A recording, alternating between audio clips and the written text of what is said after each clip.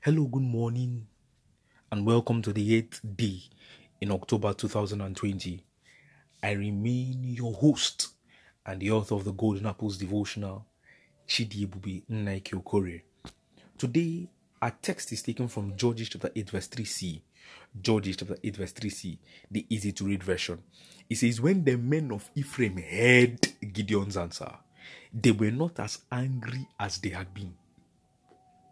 So the men were very angry, whether rightly or wrongly, they were angry.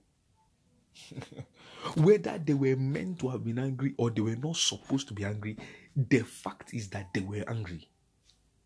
And Gideon's words would have either stoked the flame of anger or would have doused it.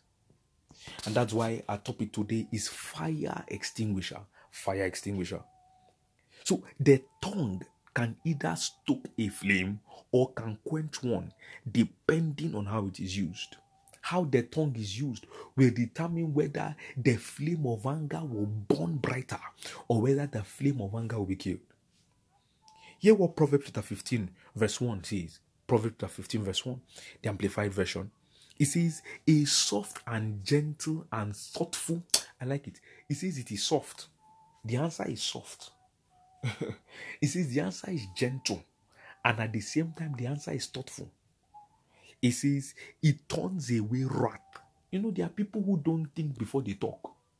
It says the thoughtful answer that is soft and gentle turns away wrath, but harsh and painful and careless words just talk anyhow. So I'm blunt.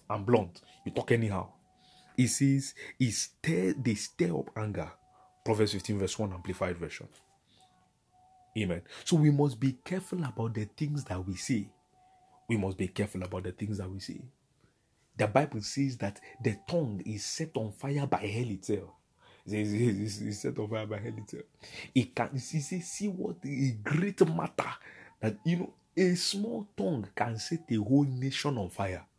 A small tongue can set a whole nation on fire. A small tongue can destroy a marriage. Just the tongue can destroy a marriage. A tongue can destroy a society. And you see, in today's world that we type almost as much as we talk, we should be careful not just with the things we say with our mouth, but also the things we say with our hand while typing. You just go on social media. Wow. We should be careful. And let's not forget that we'll give account of every idle word. That's why I pray for you. The grace to be, prudent in speech be given unto you. The grace to control your statements and your words be given unto you. In the mighty name of Jesus. You will say the right things at the right time to the right people for the right reasons. In the name of Jesus. Thank you, authority in heaven. Your today is blessed. In Jesus' name we've prayed.